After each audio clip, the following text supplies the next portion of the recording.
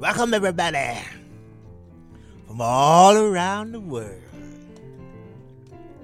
Welcome to this podcast, Escaping the Entanglements of Our Lives. You got yours, and I've got mine. I'm your host. I'm Dolphus Q. I'm the originator and the creator of this podcast.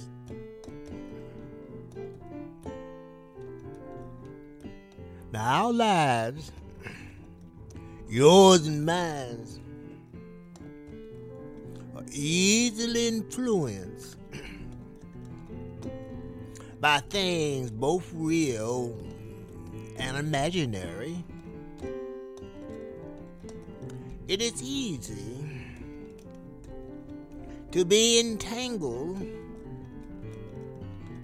in things. Some are real, some are imaginary. But all of them can have a reaction. And sometimes that reaction can be life-changing. And sometimes it can be as harmless as a drop of rain on a summer day.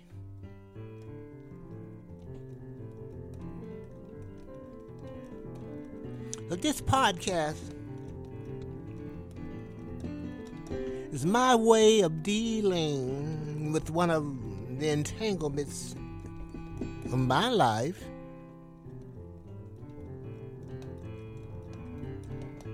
You know,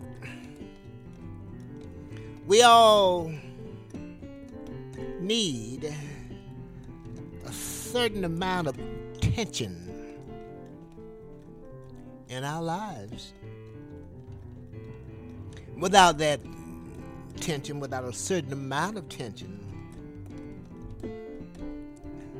who knows what will happen to us?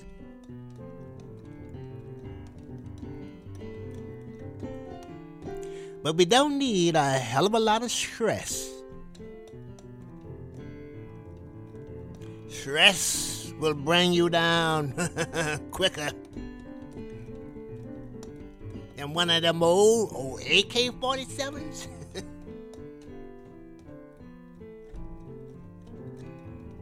And so that is why we must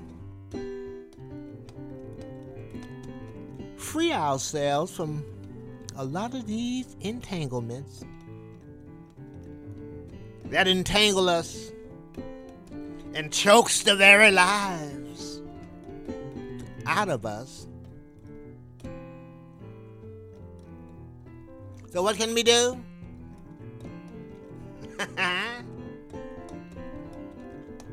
Well, the most simplest thing we can do is do like Buddha and go sit under a yum-yum tree. I hope you are following me. And you can reach me at dolphusq@yahoo.com or qdolphus@gmail.com. Be glad to hear from you. But now, like the walrus said, the time has come. Yes, my friends all around the world, the time has come for the reading of the Word. Chapter 16, Episode 16, The Big Payback. Jimmy's voice sounded like Judgment Day. Verb started to laugh. Willie James pointed the long barrel of the Colt 45. You heard, Dr. Hawk. Script naked. Cheetah started to sweat, swallow, and explain. Slick Boy didn't move an inch. He held his hands up like he was showing there was nothing up his sleeves. But his eyes bounced around like a ping pong ball, like they searched for a way out. But, insisted Cheetah, I only stood by the door, remember? I only stood by the door. Did you hear what he said? Strip naked, Willie James shouted. Look, man, we just made a mistake, Slick Boy said. You know how it is suddenly, like a burst of lightning, the long barrel of the Colt 45 smashed upside Slick Boy's head. The blow broke the skin and brought forth a cry of pain and a trickle of blood. Cheetah began removing his clothes like each piece was on fire. Slick Boy appeared dazed and confused as he clasped a hand to the wound and clenched his teeth. Willie James pressed his lips together and hammered the long barrel upside Slick Boy's head, and in spite of Slick Boy's cover-up, the barrel found unprotected places to strike, and with each new bloody strike, Willie James reminded Slick Boy what was required of him. Strip naked! Didn't he say strip naked? Slick Boy dropped to his knees and complied with quickness. Cheetah was down to nothing, sweating, shaking, crying, and declaring his innocence. All I did was stand by the door. God knows, that's all I did.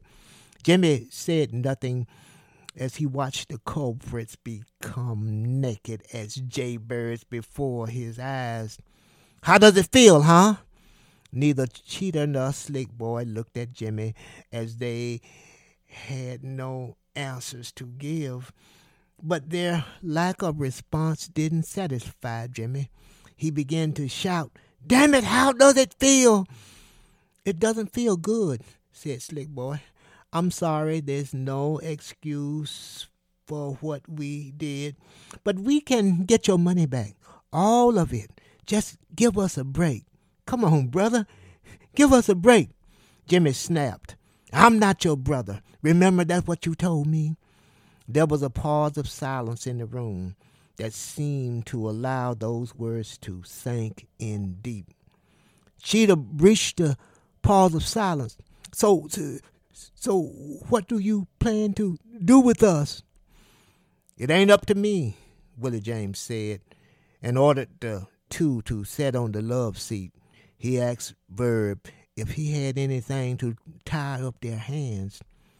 Verb bound their hands behind their backs and the right ankle of Cheetah to the left ankle of Slick Boy with duct tape as Willie James and Jimmy watched with their pointed weapons of destruction, the Colt 45 and the .22 automatic. Cheetah ventured his question once more. Jimmy's heart pounded in his chest. The .22 automatic shook in his hand. His voice sounded harsh and cold. To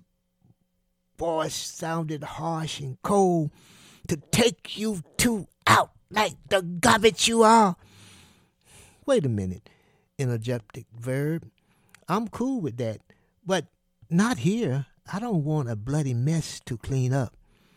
Jimmy nodded, admitting that Verb was right. He turned his eyes towards Willie James. Is there some place outside we can take them to rot? Willie James smiled. Yeah, right close by, the graveyard.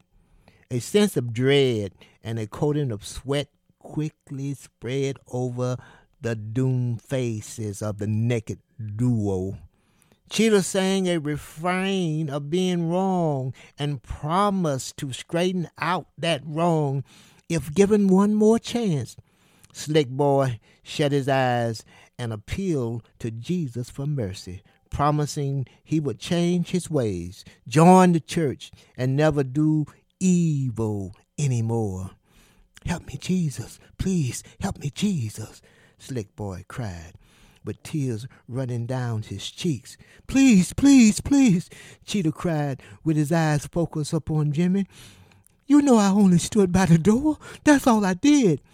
Jimmy remained unmoved as the naked duo was led outside to the Crown Victoria. Cheetah continued to cry and insist that he only stood by the door. Slick Boy continued to pray to Jesus for a divine intervention. Verb slammed the rear door once the naked duo was seated. He elected not to participate any further.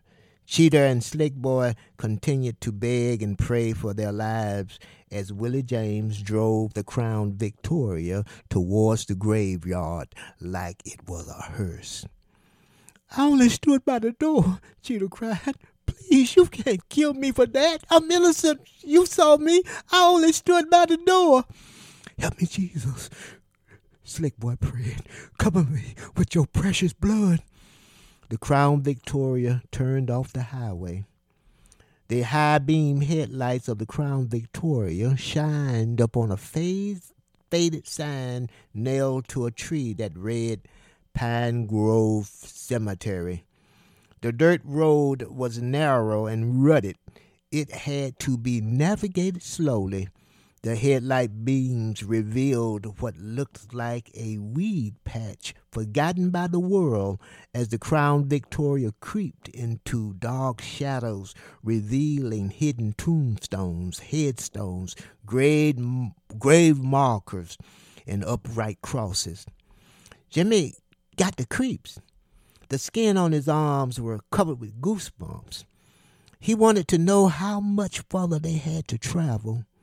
Willie James said there was a railroad tracks back there, and he wanted to get close to them.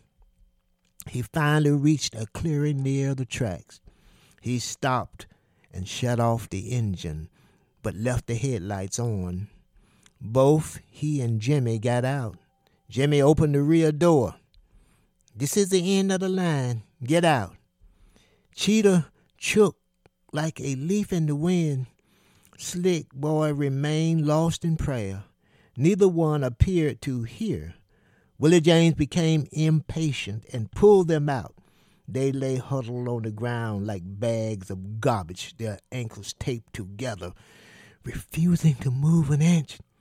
Willie James looked down at them with disgust.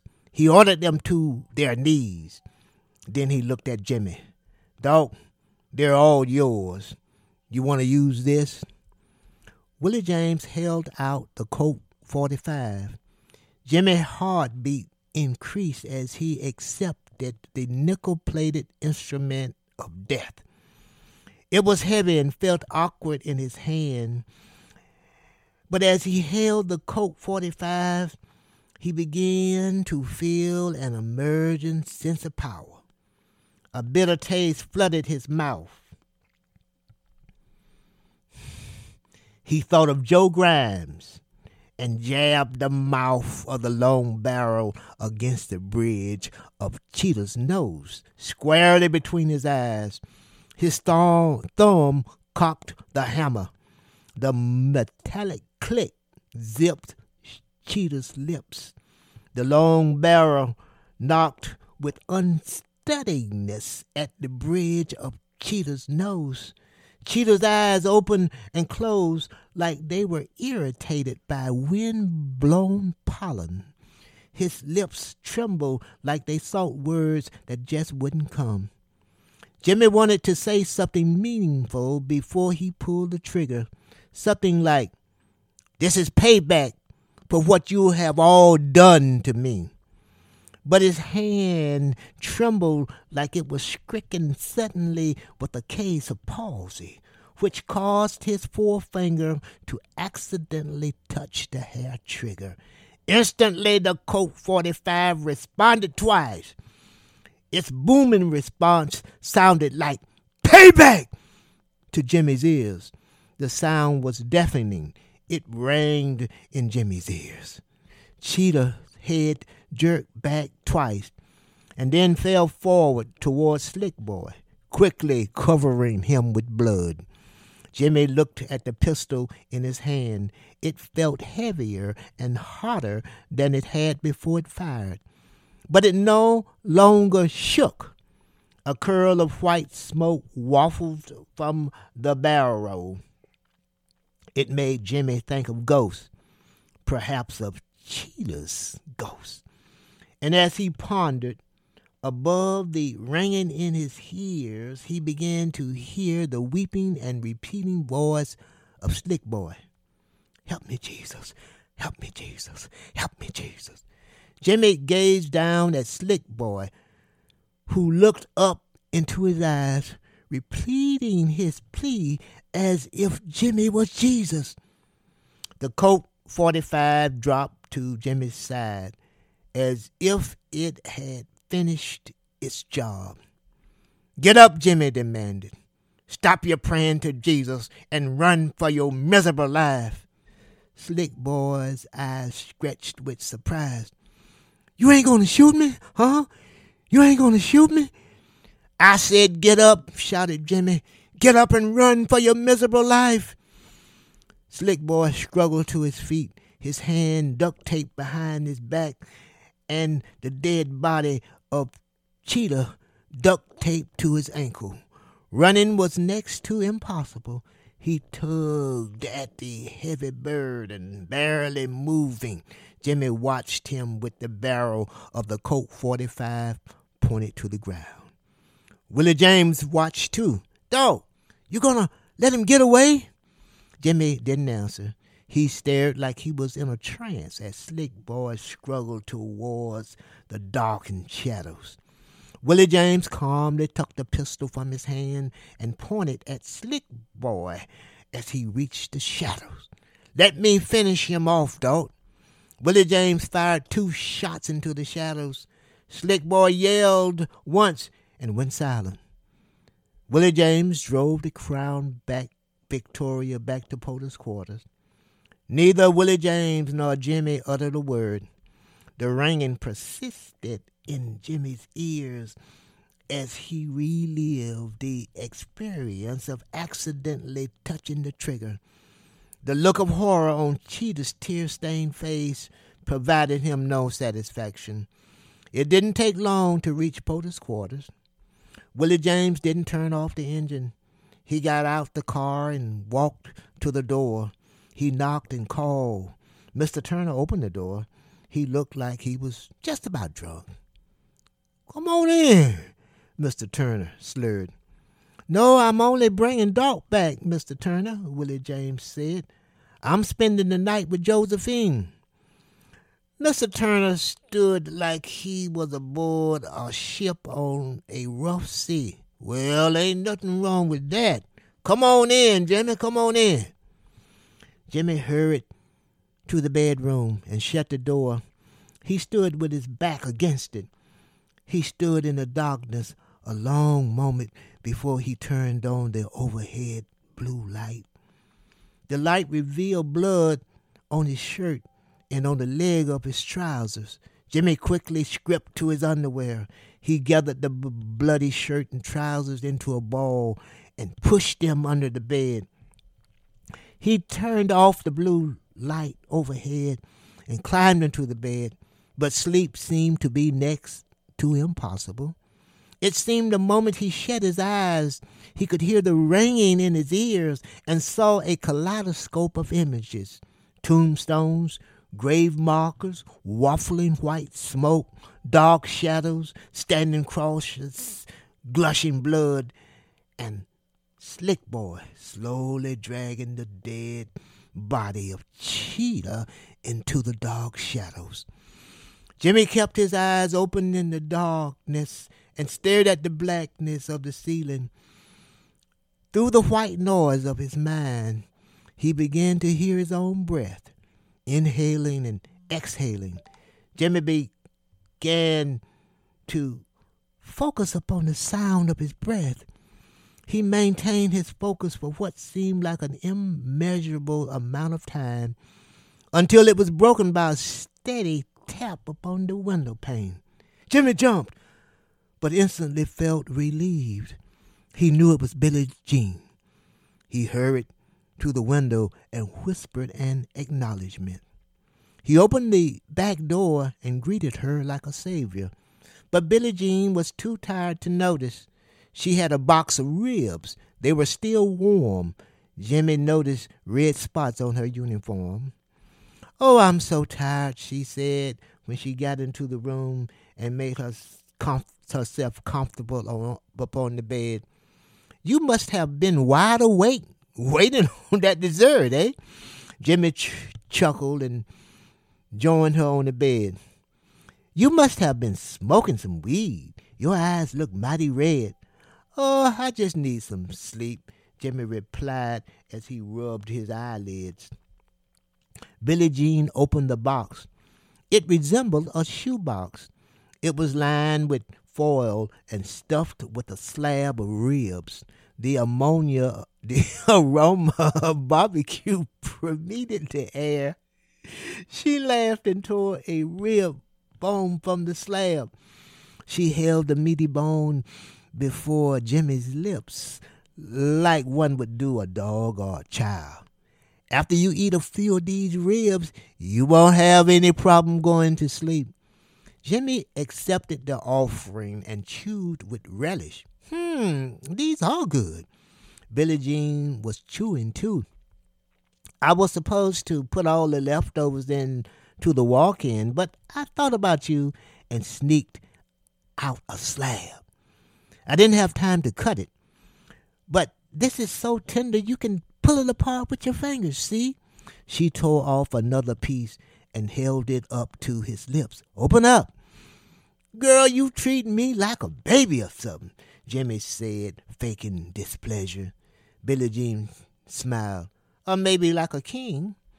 Jimmy accepted her offering and smiled back at her with puffed out cheeks. The meat tasted good, and suddenly he felt at ease within himself, like nothing bad had happened. They ate and laughed until neither wanted another morsel. Billie Jean got up and took the box into the kitchen. Jimmy heard water running in the sink.